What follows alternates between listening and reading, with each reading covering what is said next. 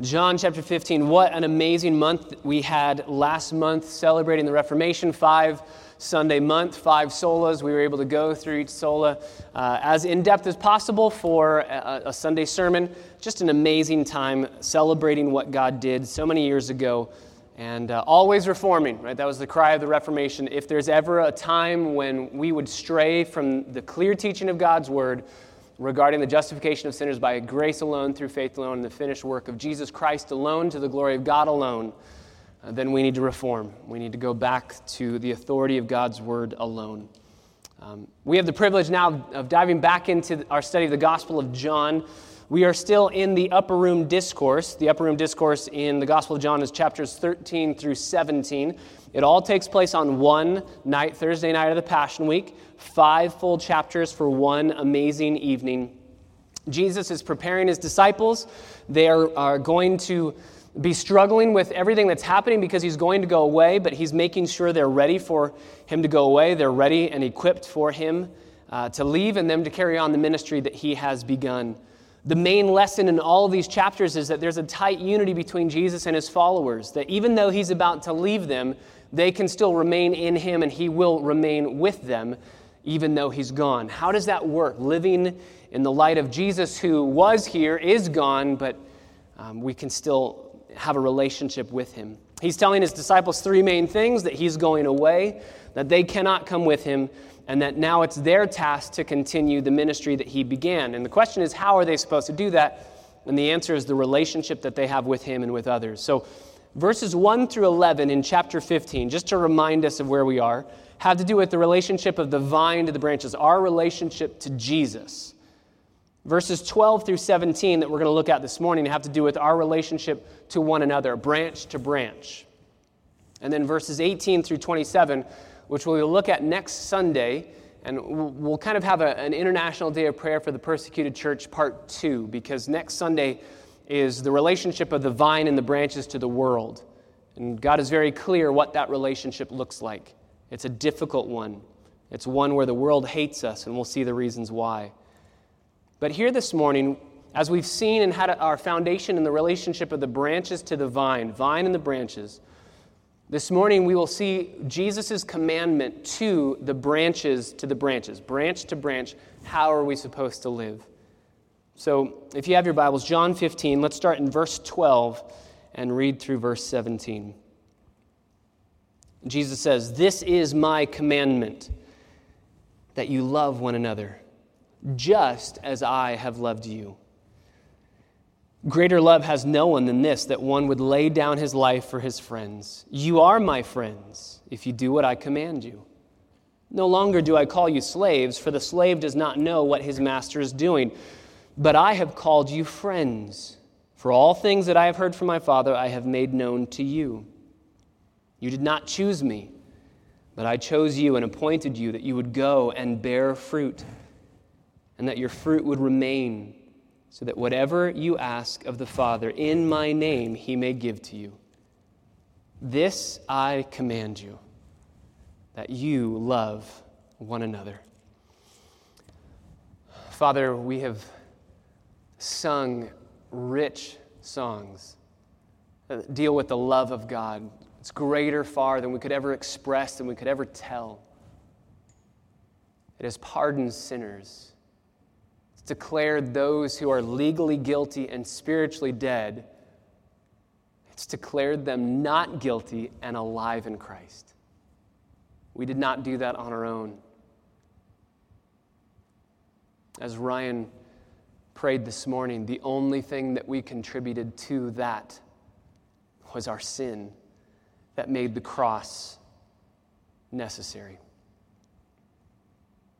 These words in John 15 are so clear. They hardly need any exposition, but their application is so challenging. God, I praise you for CBC. We have a loving family. We have a loving group of people. But I pray that we would excel still more, and that as your word is clearly seen, as Jesus clearly teaches, the extent of our love for one another is a very high standard. So God, help us today to live out the love of Christ because we are living on the love of Christ.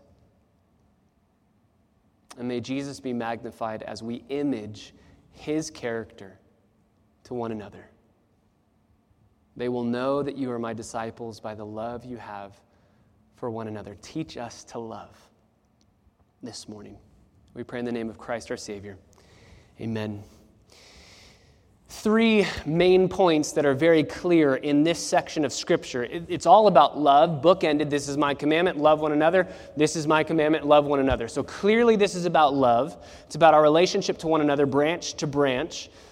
And Jesus is going to tell us 3 things. Number 1, the extent of our love. Number 2, the intimacy of our love. And number 3, the origin of our love, or the source of our love. So the extent, the intimacy, and the origin, or the source of our love. Let's first look at the extent. This is verses 12 through 13. This is my commandment. Just stop right there. Of all the things that Jesus could say, and all of the things that Jesus does say as far as commandments that he would give, he boils them all down.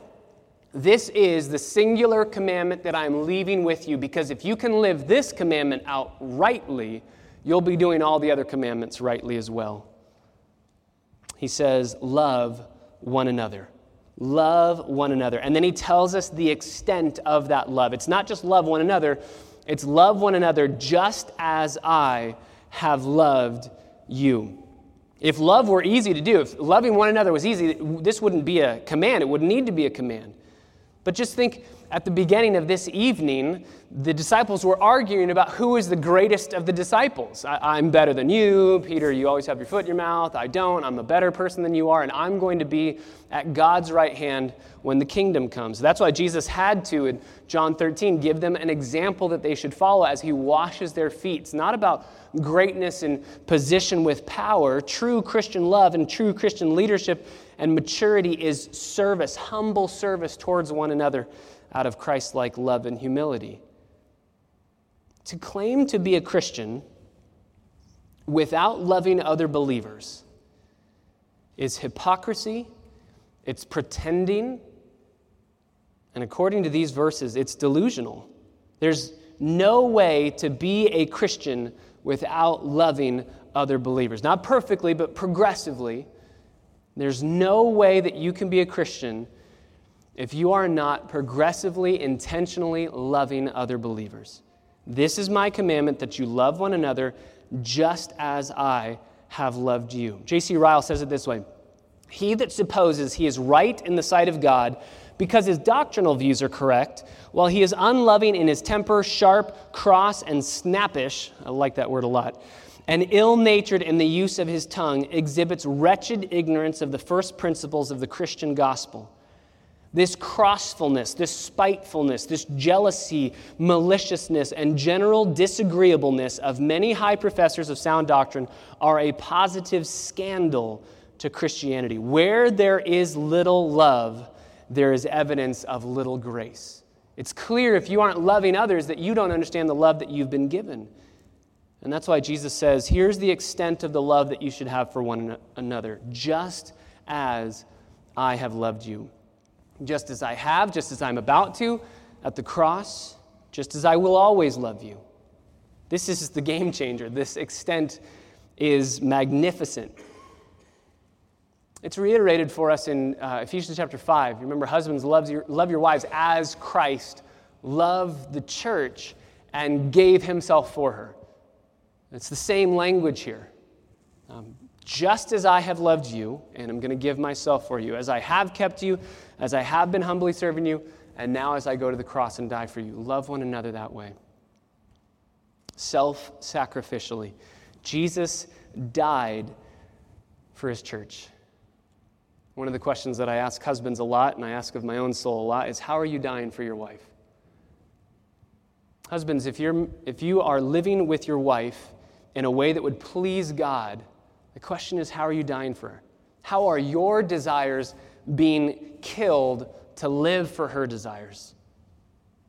Just as Jesus willingly died for us, we should willingly die for others. And I believe the actual physical action of that wouldn't be the hardest, right? Dying for your friend, actually physically dying, though that would be very difficult and challenging.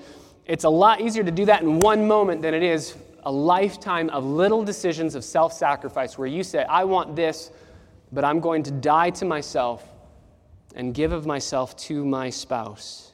Husbands, love your wives to the extent that Jesus loved the church. How are you dying for your spouse? Back in John 15, Jesus says, just as I have loved you, you love others. That means you love unlovely people. You love people that are difficult to love. You love people that betray you. You love people that don't like you. Think of all of the disciples in this room. You have Peter, always says the right thing of, I'm going to be there and I'll die with you, and he's going to end up denying him. Can't back it up. Makes promises that he can't fulfill.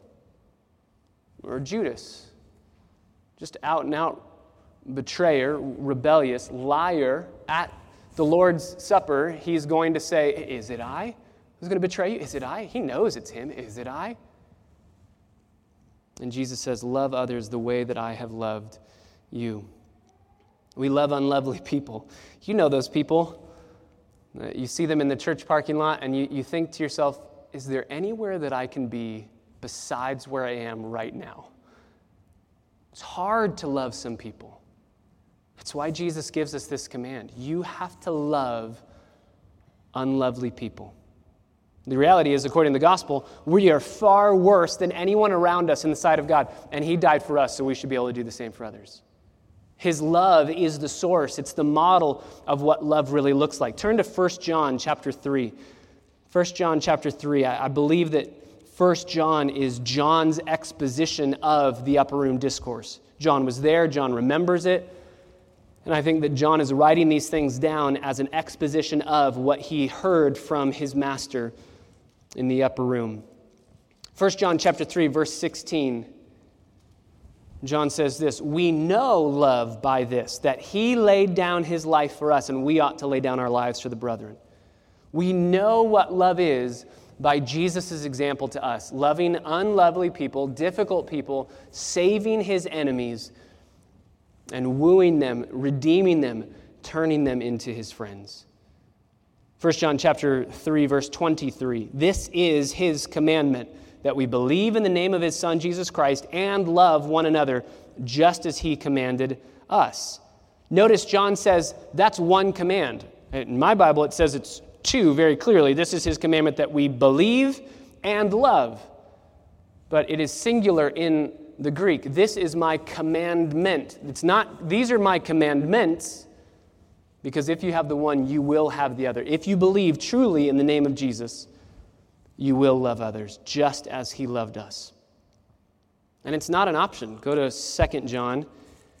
2 John doesn't have chapters, so we just say 2 John 5 because there is no chapter 2, verse whatever.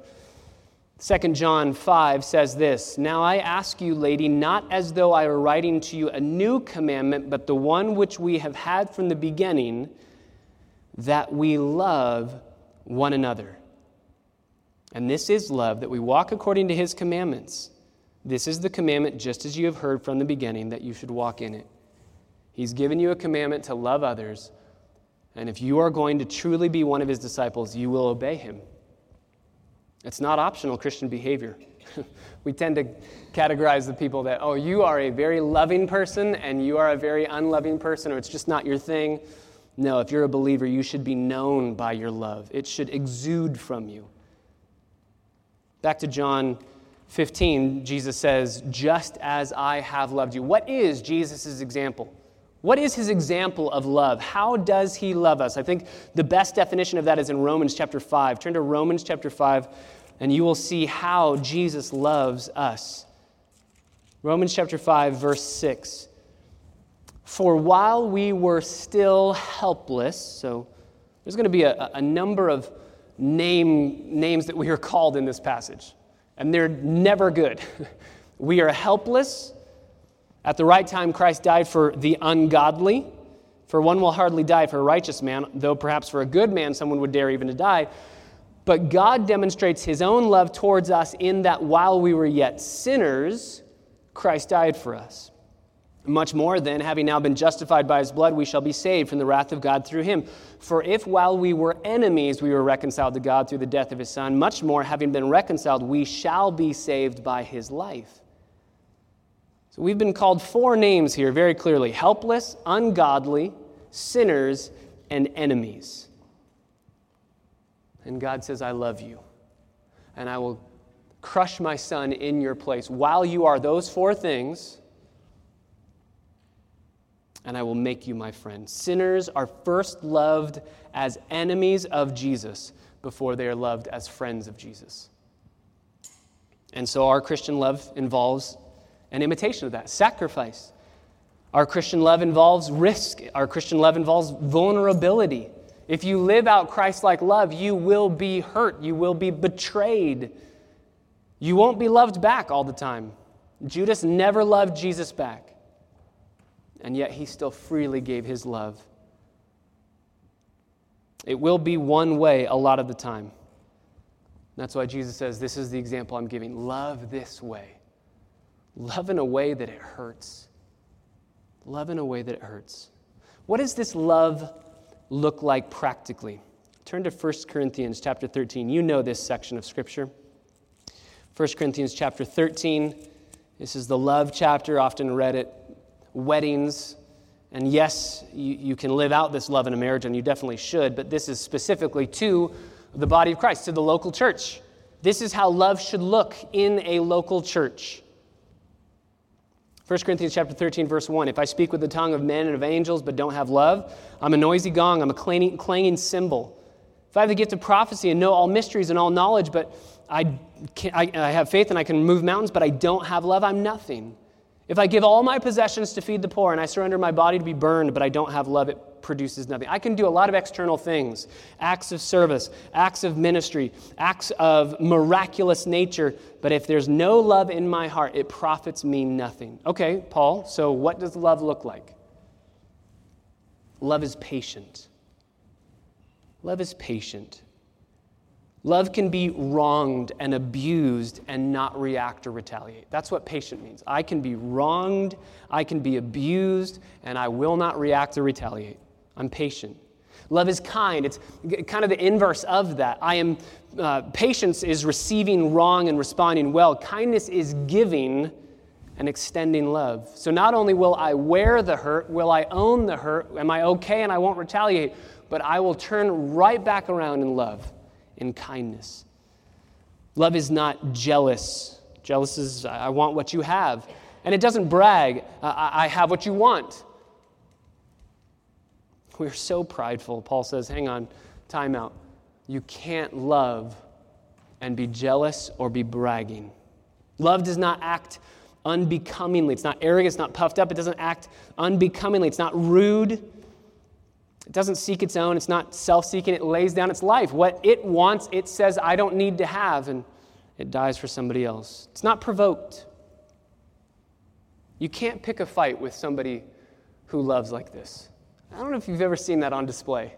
It's one of the most magnificent things to see on display. When somebody is angry and mad and they're trying to get you or somebody that you're watching to just bite, to bite onto a landmine that they threw in the road, say, I hope that this will explode and it will make you explode and you will lash out in anger. And with a smile on their face, they're just saying, you can win. Go ahead. I'm not going to fight. I'm not going to fight. It's not provoked. It doesn't take into account a wrong suffered. It doesn't have a list of things that you've done wrong. It doesn't say, yes, I forgave them, but it says, I forgave them. It's gone. Just as Christ loves me and does not remember my sin anymore. He chooses, he can't forget, he's God, God doesn't forget, but he chooses, I will not bring this up. I will not remember this anymore. I won't bring it back up. Forgiven, done. It bears all things. You can't break this love. This love is thick. It can't be snapped. It believes all things. It will die believing the best about you. It hopes all things. Even when it sees the worst, it's hoping the best. And it endures all things. If our love was really like this, what would happen in our church? How would our relationships change? We talked about a month ago in John 15 about smooth relationships. This kind of love produces a smooth relationship, one where you're unafraid, one where you can love freely and with no demand of being loved back, because you know Jesus has loved you and that's all the love you need. So my question to us this morning is, are we moving progressively in the body in this kind of love? Do you see where you struggle? Sin is deceitful, right? It hardens our hearts. We're blinded by logs in our own eyes. We can tend to think, oh, this is loving, this thing that I do is loving, but if we don't truly have love in our heart, it will come out through that thing. So here's my question for you this morning. If you would be willing, if you would be humble, this is a very dangerous question to ask, but it's a humble, loving, Christ-like, gospel-centered question to ask. Go to somebody who knows you well, go to somebody who sees you often, and ask them this question. If I were not to retaliate in anger at your response, can you tell me ways that I come across unloving? If I were not to become angry by your answer, can you tell me ways that I could do a better job at loving you? What are ways that I have loved you, that I have made you feel loved, cared for? Because I want to repeat those. The reality is sometimes we love the way that we want to be loved. That's selfish love. We need to love others the way that it communicates love to them. We need to know them, know how love is communicated to them, and love them that way. Even if it makes no sense to us, it's loving, and it takes care of their hearts. How are we doing with this love? Jesus says the extent of our love is that we love others the way that he has loved us. Back in John 15, he says, greater love, verse 13, has no one than this, that he would lay down his life for his friends. He says, that's the extent of my love. I'm going to lay down my life for you. And I'm not just going to do it on the cross. I've done it every day of dying to my own desires and living to love you. That's the extent of our love. But it doesn't just stop there. Jesus doesn't just say, love as I've loved you, end of point. He then moves on to number 2, we'll call it the intimacy of our love. The intimacy of our love. Verse 14, you are my friends if you do what I command you. No longer do I call you slaves, for the slave does not know what his master is doing. I have called you friends, for all things that I have heard from my Father I have made known to you. He calls them friends. This is the intimacy of the relationship of love that we have with Jesus that we're supposed to encourage others with, that we're supposed to share with others. He calls us friends. This is a different relationship than they have ever experienced with the Lord. Even in the Old Testament, there's only one person who is explicitly called the friend of God. That's Abraham. Moses, by implication, you could say was the friend of God because God says that he speaks to Moses as one who speaks with a friend. But those two people are the only people in the Old Testament that the Old Testament clearly tells us they're friends of God. This friendship is new because of the gospel. This friendship is new because of the work of Jesus laying down his life for his friends. And this friendship turns our obedience of his command to love others from a burden to a joy. It turns it from something that would be burdensome, keeping rules and regulations, it turns it into a joy. That's why he says this, you are my friends if you do what I command you. That can be a little bit confusing. You are my friends if you do. Sounds like if you are obedient, then you become my disciple. That's actually the opposite of what it's saying. It's saying not that you will become, but because you already are. If you are loving, if you are keeping these commandments, then you're my disciple. You're proving that you're my disciple. Again, as Ryan prayed so powerfully this morning, we cannot add to the work that Jesus did. We cannot, by keeping his commandments, become a disciple. We keep his commandments because he has already made us his friend. He says, you are my friends. And this is what will characterize those who I have befriended. Commandment keeping, loving others. His followers, his friends, do what he's telling them to do. Obedience does not make you a disciple. It proves you are a disciple. And so Jesus says, you're my friends if you're doing those things. You are clearly proving you're my friends. And he says this in verse 15, no longer do I call you slaves. I don't call you that any longer. Now, very clearly, this is not saying that we cease to be slaves, but we are more than slaves. Jesus does not stop being our Lord, but he expands his relationship to being our friend. We don't cease to be slaves, but we are brought in as friends. And why are we brought in as friends? He says, I call you friends because everything that I have heard from my Father I have made known to you. I've revealed everything to you. As we talked about in Family Bible Hour, we know something about everything. We know the purpose for which the universe exists. We know the reason why God does everything he does, and we can jump on board with that purpose because he's told us, he's revealed that to us. To a slave, you would be told, do this, and you would never say, why am I supposed to do that? You just do it, unquestioned. But Jesus says, I'll give you the reason why. I'll give you the reason why. Remember those moments when you would ask your parents, they would give you a command, you'd say, why? And the answer was, when they were fed up with your rebellion, because I said so. I am your authority. I told you. Just do it. I totally understand where that comes from. I've felt it many times in my own heart. Jesus says here, I'm not saying that to you. I'm not saying because I'm your master. Just obey. Just submit. I'll give you all the reasons why I'm telling you to do what you're supposed to be doing. I'll unfold it to you. I'll make your obedience easier, simpler. Your Christian obedience now is not about being a rule book. It's about a love relationship with the one who says, I'll tell you why you should do everything you're doing. You don't do what he commands and therefore become his friend.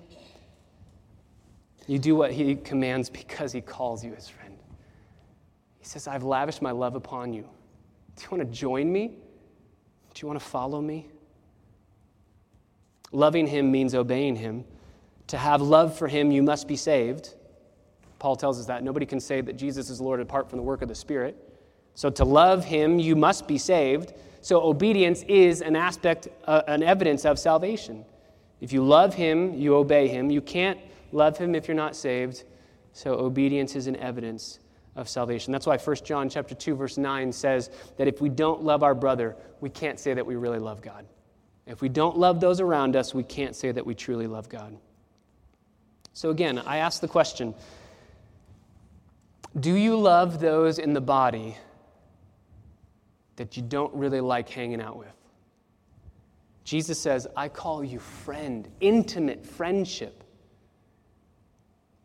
It's easy to love the people that we love.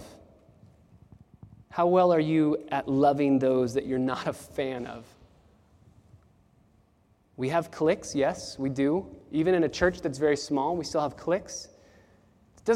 It's okay to have best friends, right? The Bible clearly tells us that. Jesus had 12 disciples, and then he had 3 that he really liked hanging out with, Peter, James, and John. It's okay to have best friends.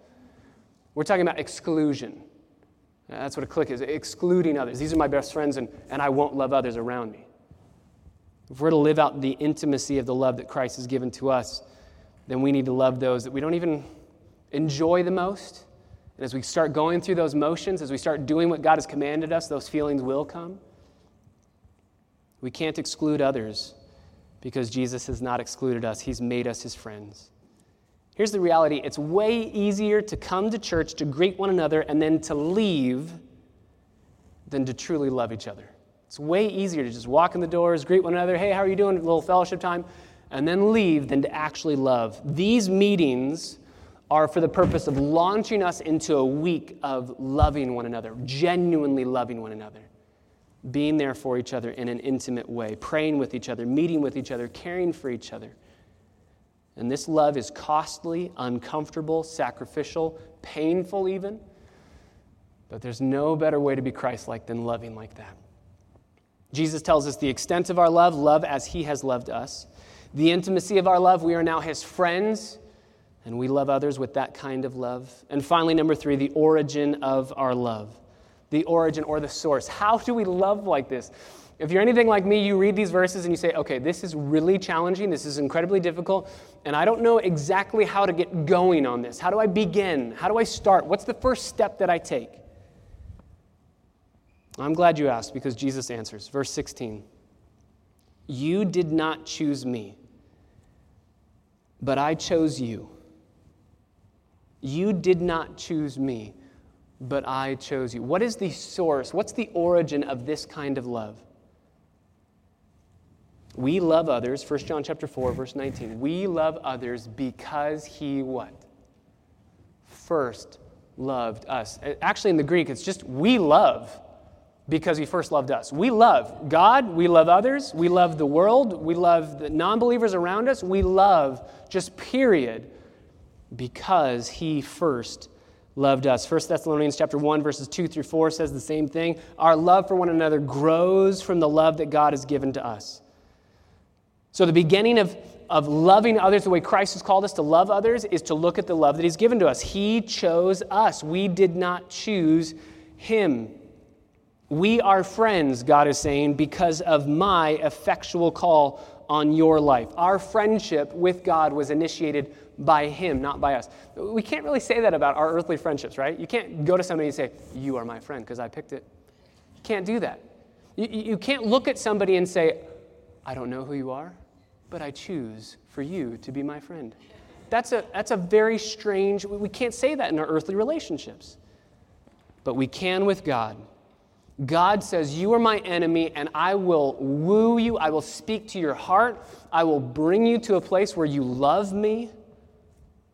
If you are a slave of Christ and you have been elevated to a friend of Christ, it's not because you chose him, it's because he chose you. The reality in the scriptures is choosing him goes against everything in our nature. Romans chapter 3, verse 10, nobody is righteous, no one seeks after God. Ephesians chapter 2, we're spiritually dead. We can't do that work to call out to him, to ask him to save us. We didn't choose it. It goes against everything in our nature to choose him. So he had to choose us and turn us, speak to our heart, change us from the inside out, give us greater affections, give us new affections. If it was left up to us individually, we would never choose God. That's what Deuteronomy 7 says about God's choosing of Israel. The Lord did not set his love on Israel because of anything that they did. God chose them because of his love for them. Now, some people look at this verse, you did not choose me, but I chose you. They look at it and they say, this is just the choosing of you to be a disciple, just to be one of the 12. I picked you, 12 guys, instead of anybody else because I picked you. Is he talking only about the choosing of his disciples alone? I think, just for sake of time, we can't turn there. John 1, verse 35, if you go, write that down and go back and look at it, historically, the disciples choose Jesus first. They go to him and they say, because John the Baptist told them, here's the Lamb of God who takes away the sin of the world, they say, we'll sign up. We've been waiting for this. We want to be a part of your crew. So historically, the disciples choose Jesus first. That's one of the reasons. There's other theological reasons, but I don't think this verse at all is saying that the disciples, Jesus picked the disciples to be disciples. What Jesus is saying is, I picked you for salvation. This is God's sovereign grace, calling, choosing, ordaining, predestining, electing, however you want to say it biblically. And he uses the language, or Paul's going to use the language that's used here in Ephesians 2, verse 10. Not only does he choose us for salvation, but he's appointed us, middle of verse 16, that we would go and bear fruit, the fruit that we talked about in verses 1 through 11, and that our fruit would remain. It's not going to die off because Jesus chose us. We can't lose our salvation. Jesus chose us. We will remain in him if we're truly saved. And whatever we ask of the Father in his name, he's going to give it to you because we're asking for more love, more fruit. We want to love others and keep his commandments. God's choosing gives us the choice to choose obedience. God's choosing gives us the choice to now choose obedience. We didn't have that choice before. Now we can. Some people say, I don't like all this choosing stuff. I don't like this, that I didn't have a choice and God made me have a choice. There's a lot of places we could go. Unfortunately, we're running out of time. I want to give you two quotes that I have found incredibly helpful. The first is from a man named Mark Webb in a book called What Difference Does It Make? He says this. He was teaching a class on Romans chapter 9, all about God ordaining, electing. He says this, after giving a brief survey of these doctrines, the doctrines of sovereign grace, I asked for questions from the class. One lady in particular was quite troubled, and she said, "This is the most awful thing I have ever heard. You make it sound as though God were intentionally turning away men and women who would be saved and receiving to himself only the elect." I answered her in this vein, "You misunderstand the situation. You are visualizing that God is standing at the door of heaven and men are thronging to get into the door. And God is saying to various ones, yes, you may come, but no, you cannot. And you may come, but no, not you. The situation is hardly this. But rather, God stands at the door of heaven with his arms outstretched, inviting all to come. Yet all men, without exception, are running in the opposite direction toward hell as hard as they can go. So God, in election, graciously reaches out and stops this one, and stops that one, and effectually draws them to himself by changing their hearts, making them willing to come. And this is the way he ends this quotation. Election keeps no one out of heaven that would otherwise have been there, but it keeps a whole multitude of sinners out of hell who would otherwise have been there. Were it not for election, heaven would be an empty place and hell would be bursting at the seams. I think that Mark Webb gets it absolutely right, biblically right. We struggle with this idea. Wait, God chose me. I wanted to have some part in this. And Horatio Bonner says this, if I admit, a great hymn writer, if I admit that God's will regulates the great movements of the universe, I must admit that it equally regulates the small. It must do this, for the great depend on the small. The minutest movement of my will is regulated by the will of God. And in this I rejoice. Woe to me if it be not so.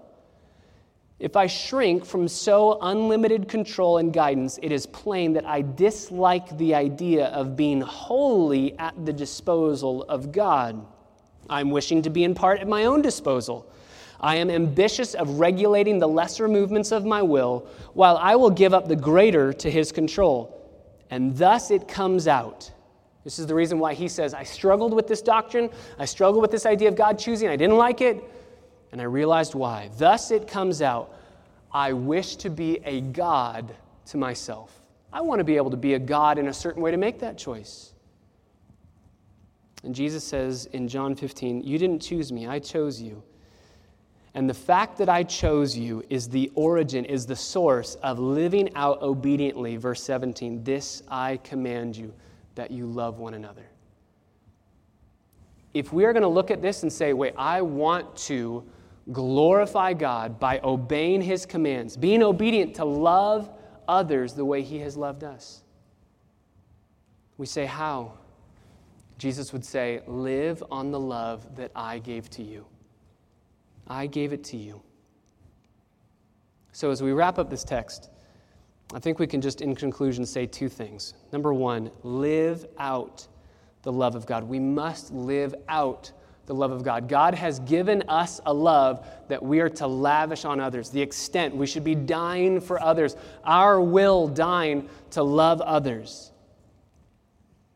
Meet their greatest needs. Love them the way that they most feel loved. You say, well, I don't really feel like loving them. Here's the good news for you. This word for love is not about your feelings towards them. It's an act of the will. You can choose to obey God by doing what he's told you to do, even if you don't feel like it.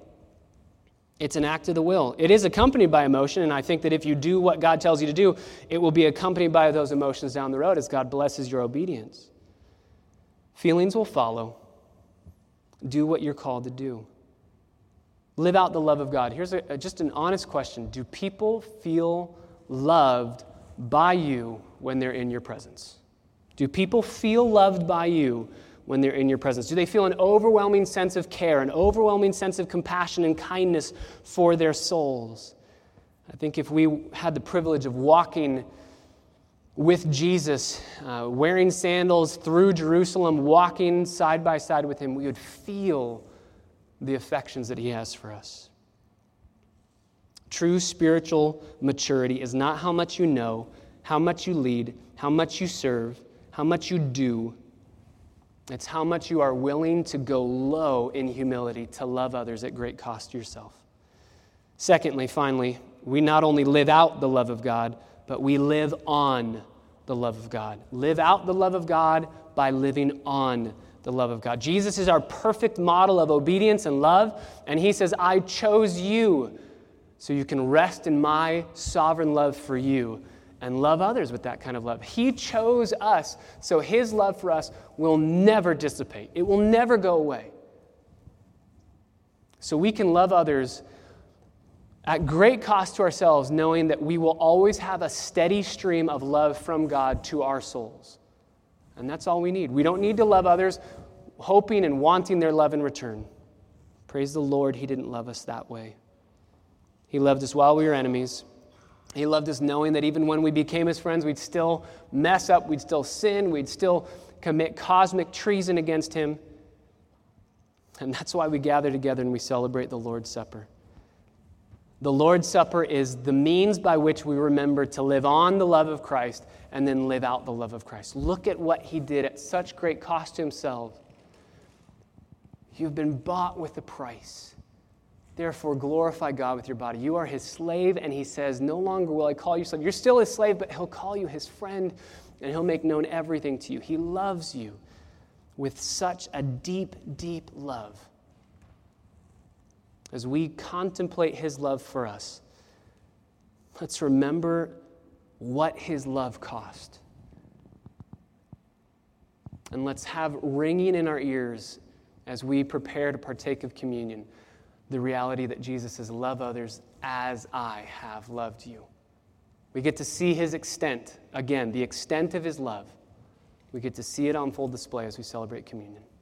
Father, I pray that as we are preparing our souls to partake of these elements, as we sing of the deep, deep love of Jesus, as we sing of the way that you have loved us so deeply, so effectively, so effectually, at great cost to yourself. God, I pray that we would love others that way. But before we ever attempt to take a step in that direction, may we live on the love that you've given us. And as we prepare our hearts to partake of communion, God, I pray that we would remember, that we would feel anew and afresh the power of the gospel to change our affections, to change us from the inside out. That you would so graciously give of yourself for wretched sinners. What wondrous love is this, O my soul? May we sing the glories of your deep, deep love as we prepare to partake. We pray it in the name of Jesus. Amen.